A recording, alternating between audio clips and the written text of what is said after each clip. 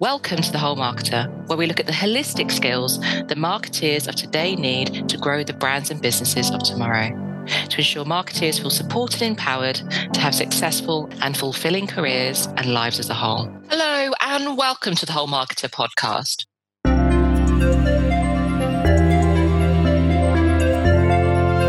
Today's podcast is an area of personal understanding. It's dealing with difficult conversations. And shortly, I'll welcome today's guest onto the podcast, Ann-Marie Barlow. But before I do, let me tell you why I believe difficult conversations to be such an important topic. As marketeers, our roles weigh heavily on our need to work collaboratively with others to ensure we have positive ways of working and working relationships with others. In order to achieve the vision and goals for our brands or businesses, we need to be able to work within cross-functional teams, often with different internal and external stakeholders, as well as with our own team members and direct reports. These conversations or working relationships at times can be challenging. From time to time, we may find ourselves having to face into difficult situations and therefore difficult conversations. No two difficult conversations are the same, whether it's around providing feedback for an employee on their performance, feedback on a service or the service provided, redundancy, managing conflict or something else. All of these have one thing in common, the need to identify and face into that conversation to address these issues and find a solution that works for both parties. These conversations can often be filled with anxiety and can be found by many to be quite stressful for all of those involved. So I thought today's podcast with Ann-Marie Barlow would be useful to be able to think about how we might approach upcoming difficult conversations to feel more empowered as we go into them. Today's guest is Ann-Marie, founder of the Energized Development. After leading complex change projects and at times an employee feeling frustrated by the endless change programs, Ann-Marie branched out on her own to help improve the world of work. Ann-Marie now works across a variety of different sectors, helping leaders and organizations to lead change. This ranges from supporting organizations to improve organizational culture, coaching leaders to feel confident leading that change, and helping connect employees to changes ahead in a meaningful way. You'll find Ann-Marie regularly sharing free resources on her LinkedIn page on leadership, culture, and organizational change, which I love. So Ann-Marie, welcome to the Whole Marketer podcast. Hello, thank you for having me. My absolute pleasure. I love all of your content on LinkedIn, so I'm really excited to have you with us today. And today's big juicy topic is one that actually I get asked about quite a lot, which is difficult conversations. So the question to you is, what are difficult conversations to you? Oh, to me. Actually, that's a really good point because I think it means a different thing for lots of people. So for me, I think difficult conversations are important conversations.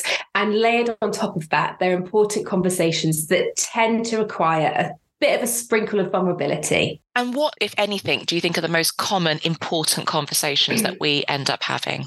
Okay, so I think from a personal perspective, it tends to be around boundaries. So I can't do something, I don't want to do something, but I don't want to let you down, or I don't want you to judge me, or I don't want to be seen as something that I'm not. So I think from a personal perspective, when I speak with leaders, coaching clients, colleagues, that tends to be the thing that comes up when it's around me as a human being. And then I think in the working environment, it tends to be more around performance-related conversations or owning something that we've got wrong. So when I think about when I'm designing my content, I try and really get in the heads of people that are perhaps feeling a bit like an imposter and they're putting on a bit of a front that they're something that they really want to be or think they should be because the working environment kind of nudges them that way. And, my background's the public sector, and I know growing up essentially in the public sector that the Ann-Marie that started when she was 17 and the Ann-Marie that left when she was, however many years ago, it was 30 something, is a very different person. And part of that's been shaped by organizational culture and what I believed people expected of me.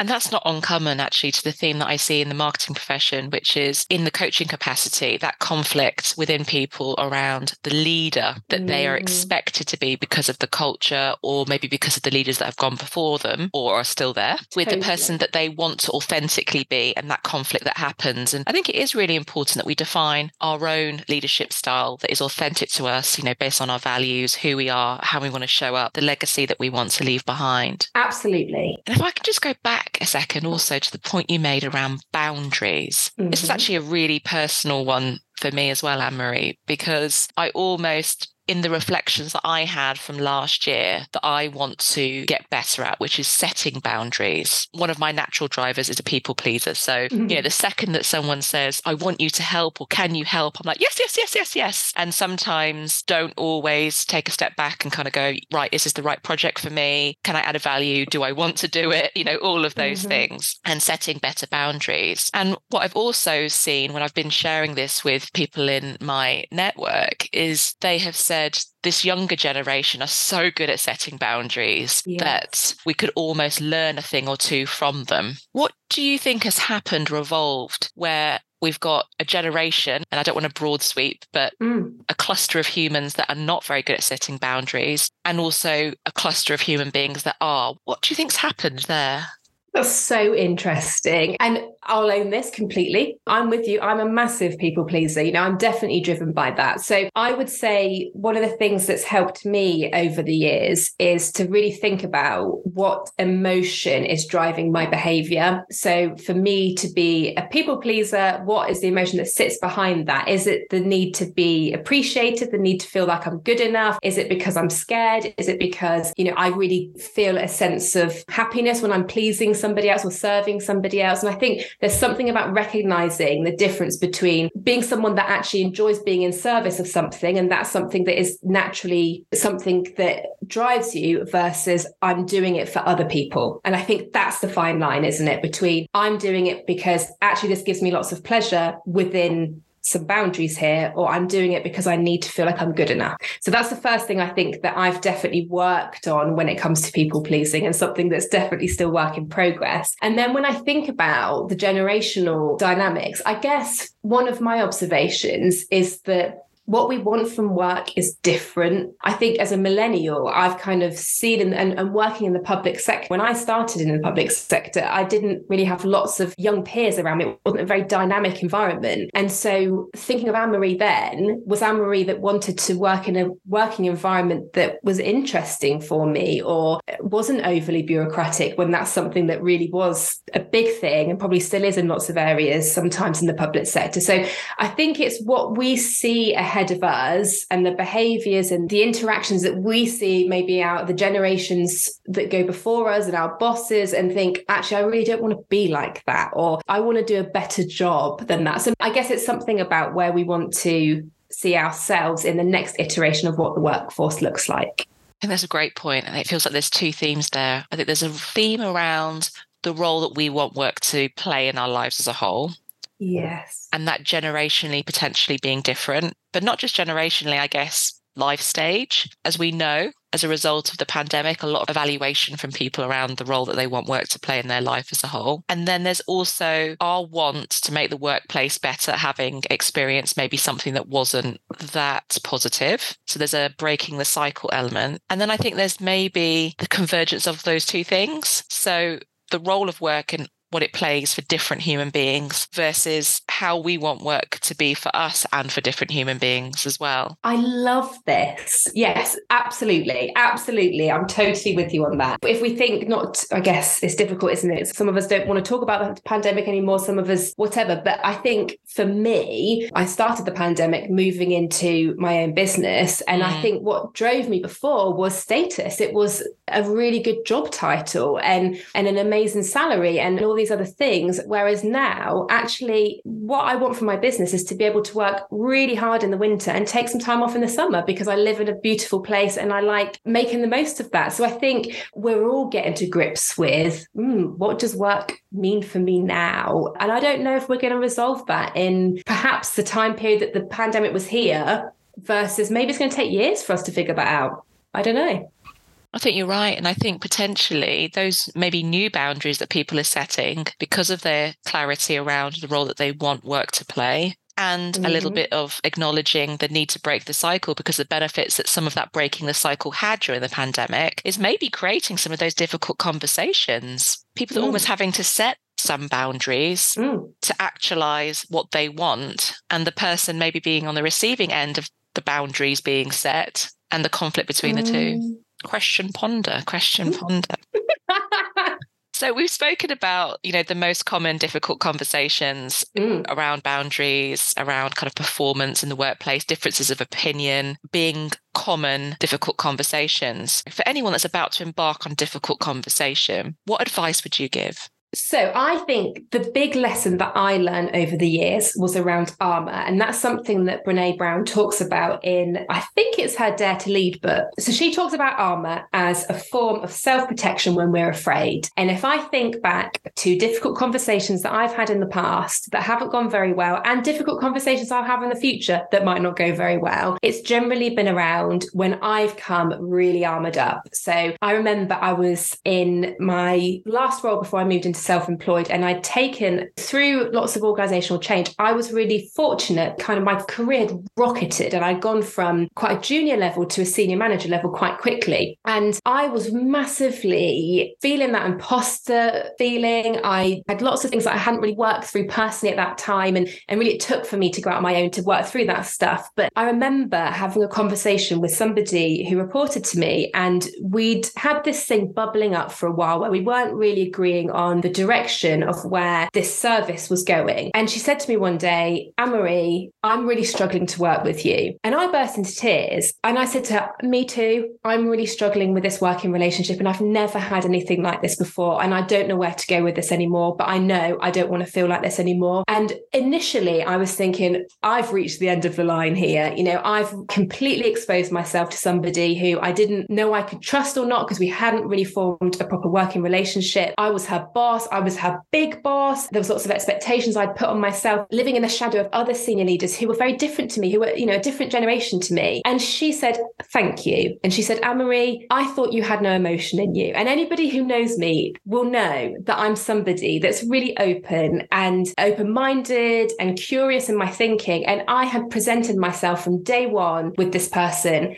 as emotionless and hard, because I thought that's who I needed to be to protect myself. So I really learned that armor lesson in a really deep and dark place, but it's stuck with me ever since. And that person, when we stopped working together, we had a really lovely conversation. We reflected on lots of things, and it felt like, do you know what? It was so worth going to that deep and dark place, because that person hasn't walked away thinking that I'm some emotionless slug. So taking that armor thing and layering that and building on that, I think one of the things that I've been thinking about when I'm looking at different products that I want to be launching in the next couple of years is thinking about leaders in change. And I was doing some research the other day, and there's some really interesting research around the more authentic you show up as a leader, the more likely people are to follow you. And because lots of my work is in organizational change, that's a really strong message that I need to keep nudging and communicating with my clients. But it really made me think that's really true, because I've experienced that. I was the most inauthentic version of me in that relationship dynamic, and it didn't work. And I know why it didn't work. So I had to take my armor off and really think about, how can I show up authentically with boundaries, because I don't want to be leaking every version of me everywhere, but I needed to show up as a human, and I wasn't doing that in that scenario. And that resonates massively with me. And two of the key skills that I have actually in the Whole Marketer book around being human and being authentic, because as you mentioned earlier, a lot of these conversations are ones that mean that you will have to be vulnerable. In your case, taking the armory off so that you can show your true authentic self. But we know psychologically that's when relationships are built, or at moments of vulnerability. So it's reassuring to hear that not only do you agree, but also that actually it's one of the key ways in which to approach those difficult conversations, which is sometimes you don't even know how you're going to solve this issue, shall we say, but actually showing that you are struggling with it will help in that difficult conversation.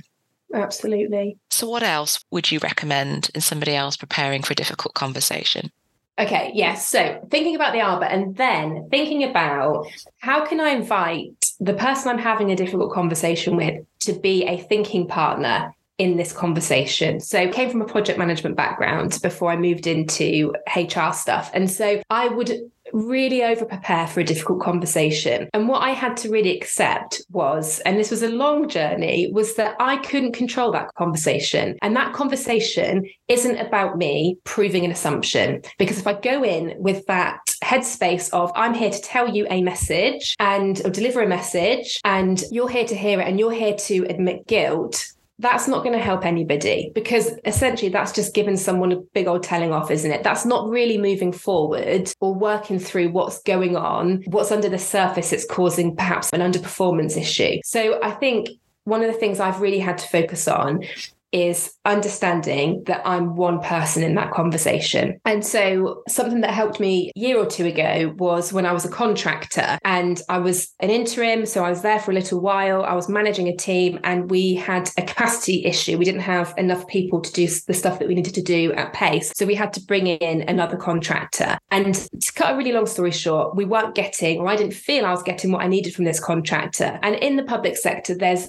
obviously lots of scrutiny around paying for externals to come in and do a piece of work. So I was really passionate that if I had to bring somebody in, I really needed to get value for money. And I didn't feel like I was getting it at that point. And so I did lots of thinking about this conversation. And essentially, from a pure contract perspective, I could have let that person go with a day's notice or a week's notice. So I could also probably have asked a HR colleague to do that for me. If I didn't think it was working out, I could make a really quick decision and legally be okay with that to a certain degree. But I really thought, actually, as a contractor myself, I want to have this honest conversation with this person and give them an opportunity to let me know what's going on and how we can turn this around. And I started the conversation by saying, I need to have a conversation with you about this project.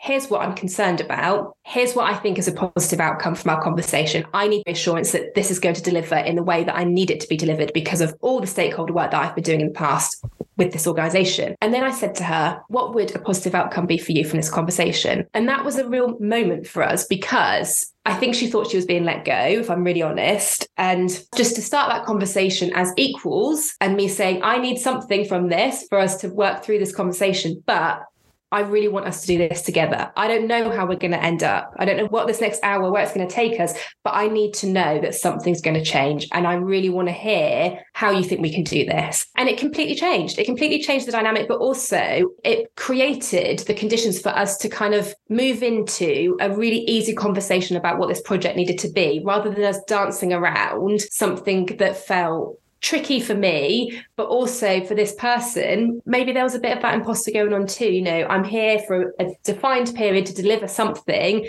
I want to do it in the way that I think is best, but perhaps I'm not communicating as I'd like to be. So I think that's the other thing in a nutshell, is to think about how you can create the conditions for the other person to feel like a partner in the conversation. That's a great piece of advice. And just listening to those few examples that you gave there of your own personal examples, which is lovely for you to share. So thank you. You're welcome. You had different scenarios. So you had one where you've called a meeting, so that person knows something's going to go down in the nicest possible way, versus somebody else who's caught you off guard and gone, I just don't know how I'm going to work with you. And, it resulted in tears. Do you have any advice around what works best? Because my gut's telling me a scheduled meeting where we know an adequate time and an environment that is on common ground, that we can sit and have this discussion. But it's also making me think that I'd feel quite nervous if I knew that was in my diary and I was kind of, something's been put in and now I need to prepare for it, or I feel like I need to prepare for it. And me personally, I know I wouldn't sleep before it either. Yeah. So what would you say is the right kind of conditions that you need to create? I can only speak from my own experience, but in that particular scenario, once I knew I needed to have the conversation, it was the next day. It was as soon as we could have the conversation, we were going to have it. And I think I might have sent her a Teams message. I think we were working in Teams at the time. And I'd said, look, I'm a bit worried about where this project's going. I'd really like us to have a conversation about it. Are you around tomorrow for us to have a chat? So I tried to give her some indication as to where my head was at, but also I didn't want it to land cold. So I tried to warm it up as much as I could in that, here's where my head's at, can we have a chat? And I can't say I've always got it right, and I can't say I always will get it right. But I think I can only really go from the lessons that I've learned. And when I was that cold, hard, senior leader, be what you think everyone needs you to be, Ann-Marie, it just didn't work for me. So loosen up a bit. But again, that's with boundaries. I can't be everybody's friend too. And that's a journey that we all, I guess, have to go on when you move into different roles, is that you need to be authentic, but you also need to have boundaries to protect yourself too, so that you're not creating a confusing environment for people. It's fun, Ann-Marie, but also where's the environment for Ann-Marie to have a tough conversation when she needs to? How can I not confuse people, I guess, with how I show up. I think that's a really good point, actually, about the confusion it may create. And we are all different people in different environments and in different constellations, as we call it in coaching. We are. But I think it's also a good reminder that if, to your point, you're the fun Ann-Marie one day and then you're having to have those hard conversations the other day, how do you show up in a way that feels authentic to you, has a degree of vulnerability in it so that you can make those connections, but also still allows you the scope to not have the confusion, but also to be able to flex on your spectrum as well. And it reminds me of a time I was giving a talk at the marketing festival, and somebody in the audience said, I have a real difficulty in sharing openly to be vulnerable with my team. And I think for me, I remember the advice I gave back, which was almost like define on a scale of 1 to 10, how vulnerable you want to be in the workplace or how comfortable you feel and what you would share in that space, so that you almost have the headspace, just as we define our leadership style, but also the degree that you feel comfortable sharing. And it also reminds me of an earlier podcast we did in Belonging, which is that it is about creating an environment that is psychologically safe for people to share. But the second bit that really made me rethink was if they want to. Absolutely. And not everybody wants to, and not everyone feels comfortable in that. But there's also an element that they have to appreciate. A little bit of sharing of vulnerability in that softer side will help you make better relationships or form and build better relationships, but also you don't want to do it so much so that you then left feeling vulnerable and have, as to words of Brené Brown, a vulnerability hangover afterwards either. Yeah, completely. I think you're spot on there. It's that balance between what feels like you're not going to wake up the next day and think, what did I say? What does that mean? So I know I'm an open person. That's actually, it's harder for me because it's harder to know when to rein it in sometimes. So I think you have to really understand your shadow. And what I mean by shadow is the strengths that are overplayed when you're under pressure. So me being open when I'm under pressure actually could be Ann-Marie has no filter, or Ann-Marie doesn't know how to find the appropriate place to leak her wobbles or frustration. Or I know one of my strengths is a sense of fun. So that's great when we need a bit of a breather and we need to create a creative environment or something like that. But when it comes to actually work isn't all about having fun all of the time. So I have to really manage that. It's creative when it's working for me, but actually it can be chaos when it's not. So I think if I could give anybody advice about anything to do with workplace reputation and showing up as authentically as possible, I think you really need to sit and understand your shadow side as much as possible. So really think about your strengths, but think about what happens when they tip into derailers for me, and how will I know that they've tipped in as a derailer for me? Oh, I like that, derailers. So you were just talking about your shadow side. Can you elaborate on that a little bit more? So I think it's something that's much easier, I guess, in a coaching environment, because you get that headspace that you don't always get when you're flying between meetings or deep in your inbox. But for me, taking some time out to remain curious, not only about the person that you perhaps might be, your reputation, but also stay curious when it comes to having these conversations that might feel challenging for you. So it's really easy for me to make an assumption, like I might have done back in one of those conversations, that we're just not gelling or this project isn't going where I need it to go. Actually, if I'm just there to prove that assumption, it's me delivering a message. It's one way. So I think there's something that is really important to think about. Yes, understanding our shadow side, but also giving people some space and accepting other people have a shadow side too. So what strengths are being overplayed in that person that we can pull on in that conversation? If this is about performance, how can we not give them a shit sandwich, because nobody wants that, but how can we help balance? I need to fix something with, I'm seeing some strengths here that I love in you, but they're being overplayed to an extent and they're not working for us. And how do we work back from that? Okay. So there's an opportunity to reframe it, but not do the classic shit sandwich. No. Yeah. I heard someone give a quote, I think it was a meme once, that said something like, everything before, however, didn't count. So actually just get to it. Just get to what you've got to say. And I like the way that you've shadow sided that, because most people's strength when played or overplayed will also be their limitations or the thing that flexes. And it's bringing it back to the appreciation of what is the strength of that and bringing back some awareness to them that may help in those difficult conversations and in those working relationships. Absolutely. And I love that, because let's face it, when we've been on the other end of those conversations, we just want them to get to the point, because we're making it up in our head anyway. It's probably a more extreme version of what the feedback is. So you'd much rather someone just let you know what it is that's in their head. So yeah, absolutely sticking to being clear, but also matching that with, here's when I see this as a strength and here's when I see when it's overplayed. Let's figure out how we can find that balance. Lovely. Really lovely piece of advice. So Ann-Marie, thank you so much for all the advice and sharing so openly and honestly on today's podcast. We've got almost a checklist to help us now through difficult conversations that we may have ahead of us, we're going to have to face into in the coming days, or that may come ahead in the future. From thinking about the environment, thinking about how you communicate the want to have a difficult conversation, ensuring that you have the right conditions to have that conversation, that you take your armory off and there's a degree of vulnerability while staying curious from their perspective, trying not to make assumptions and using that shadow self tool. So just thank you so much for everything that you've shared so far. You are welcome. It feels a little bit unfair to ask the final question when you've given us so much advice, but I'm going to ask it anyways. What one piece of advice would you give for marketers of tomorrow? So I really thought about this one, and I really love this book called Think Again by Adam Grant. And in that book, he talks about thinking like a scientist. And I think if everybody could take that piece of advice, it would be so powerful. So what he talks about is scientists are humble. They don't fixate on one theory, or they think their work is done once they've discovered something. They stay curious and they experiment with it. They challenge their own assumptions. They're trying to disprove the thing that they think they've proved, because their work's never done until they've really explored in depth what they're trying to research or create or whatever. And I think whether it's a difficult conversation, whether it's anything at work, if we can encourage ourselves to think a bit more like a scientist and just take some of that emotional stuff where we don't necessarily work in facts, we work with emotions. If we can just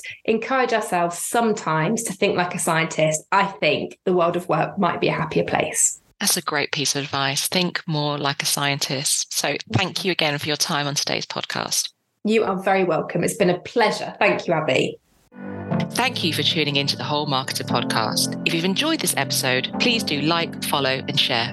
The Whole Marketer is here to support and empower you and your teams with the latest technical skills, soft and leadership skills and behaviours, and personal understanding for a successful, fulfilling marketing career and life as a whole.